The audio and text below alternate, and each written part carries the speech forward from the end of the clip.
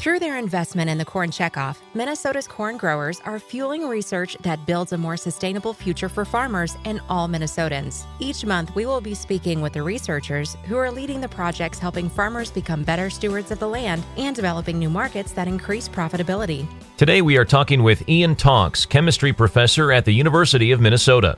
Ian, tell us about the research that you're doing at the Center for Sustainable Polymers related to corn-based plastics. Here at the University of Minnesota, we're really interested in taking a look at chemistry all the way from the fundamental discoveries to practical technologies for bio-based products derived from corn.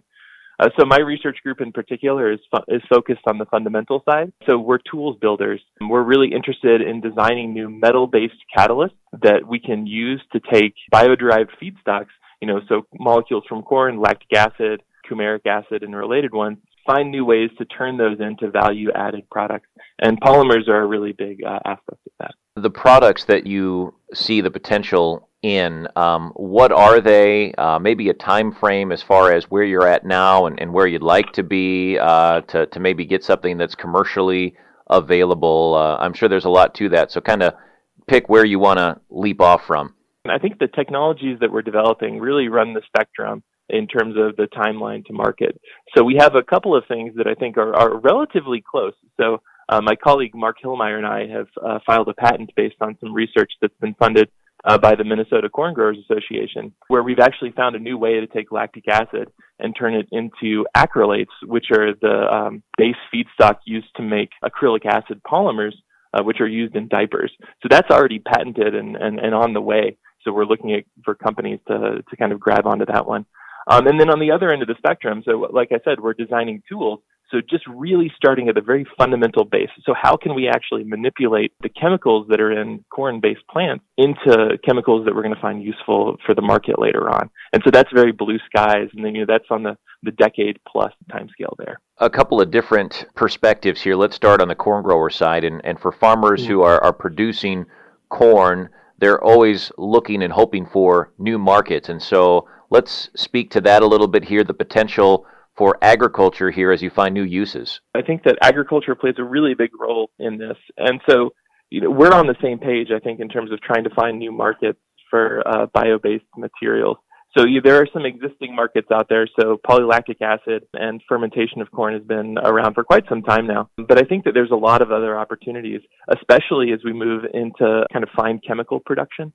So you think of polylactic acid, and that's very much done at the commodity scale. But there's also a lot of really interesting molecules that are accessible in corn and other agro products that we can take and make fine chemicals out of. So are there going to be markets available for pharmaceuticals where we start with corn-based materials and then eventually turn that into drugs?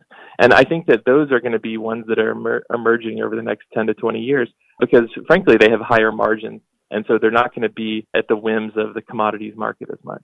To build off of that, the other perspective that I'd like to hear your thoughts on here, the end user, but maybe even just more broadly, consumers who are concerned about the environment. They want to know more about where the products, the foods that they purchase come from, things like that. I would imagine that really plays into the research that you're doing too. Public perception is incredibly important. And we've seen a big change over the past decade or so, where, like you mentioned, consumers, they really want to know where stuff is coming from and also where it's going to go. And I think for us, we're interested in both sides of that equation. So we're interested in trying to find new chemical feedstocks that are renewable, right? So most of our chemical feedstocks currently come from petroleum, which is not a long-term sustainable resource.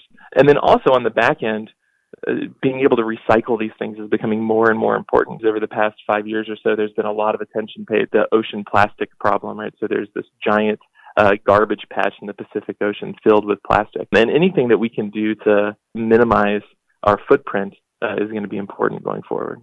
And that right there was something I'd hope we'd discuss a little bit, because I've heard that narrative around plastics and the idea of bio-based plastics and potentially derived from corn, its ability to break down and not have the negative environmental impact that petroleum-based plastics would. I'm sure there's a ton of interest there, and maybe we're still a long ways out from really fully understanding the breakdown potential and the environmental footprint that's left.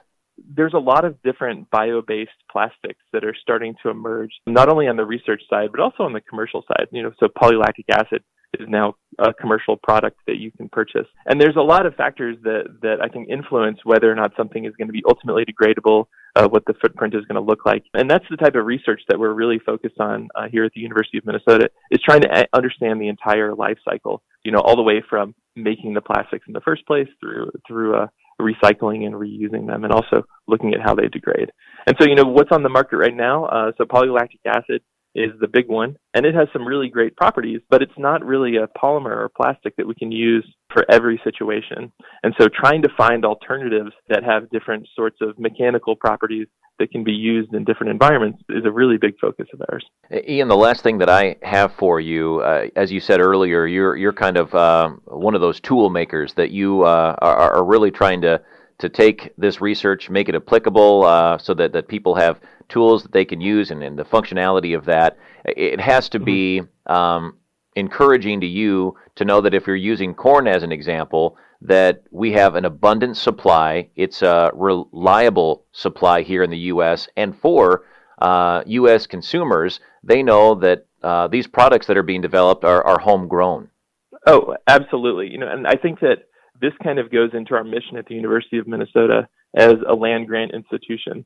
So, our job here at the university is to do research that benefits the state of Minnesota and the people that live here and work here. And so I think that this all fits together really beautifully.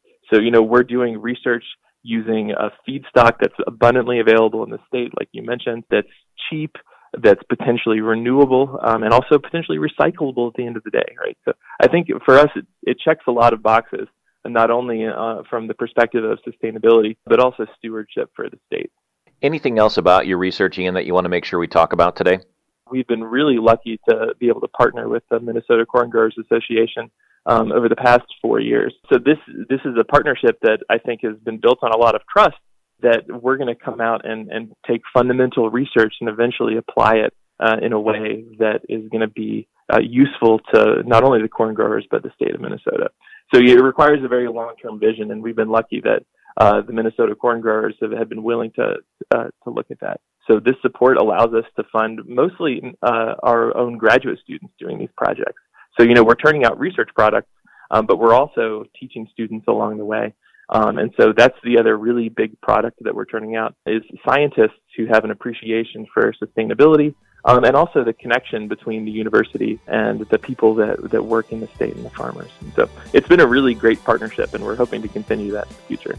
To learn more about that project and more, visit mncorn.org.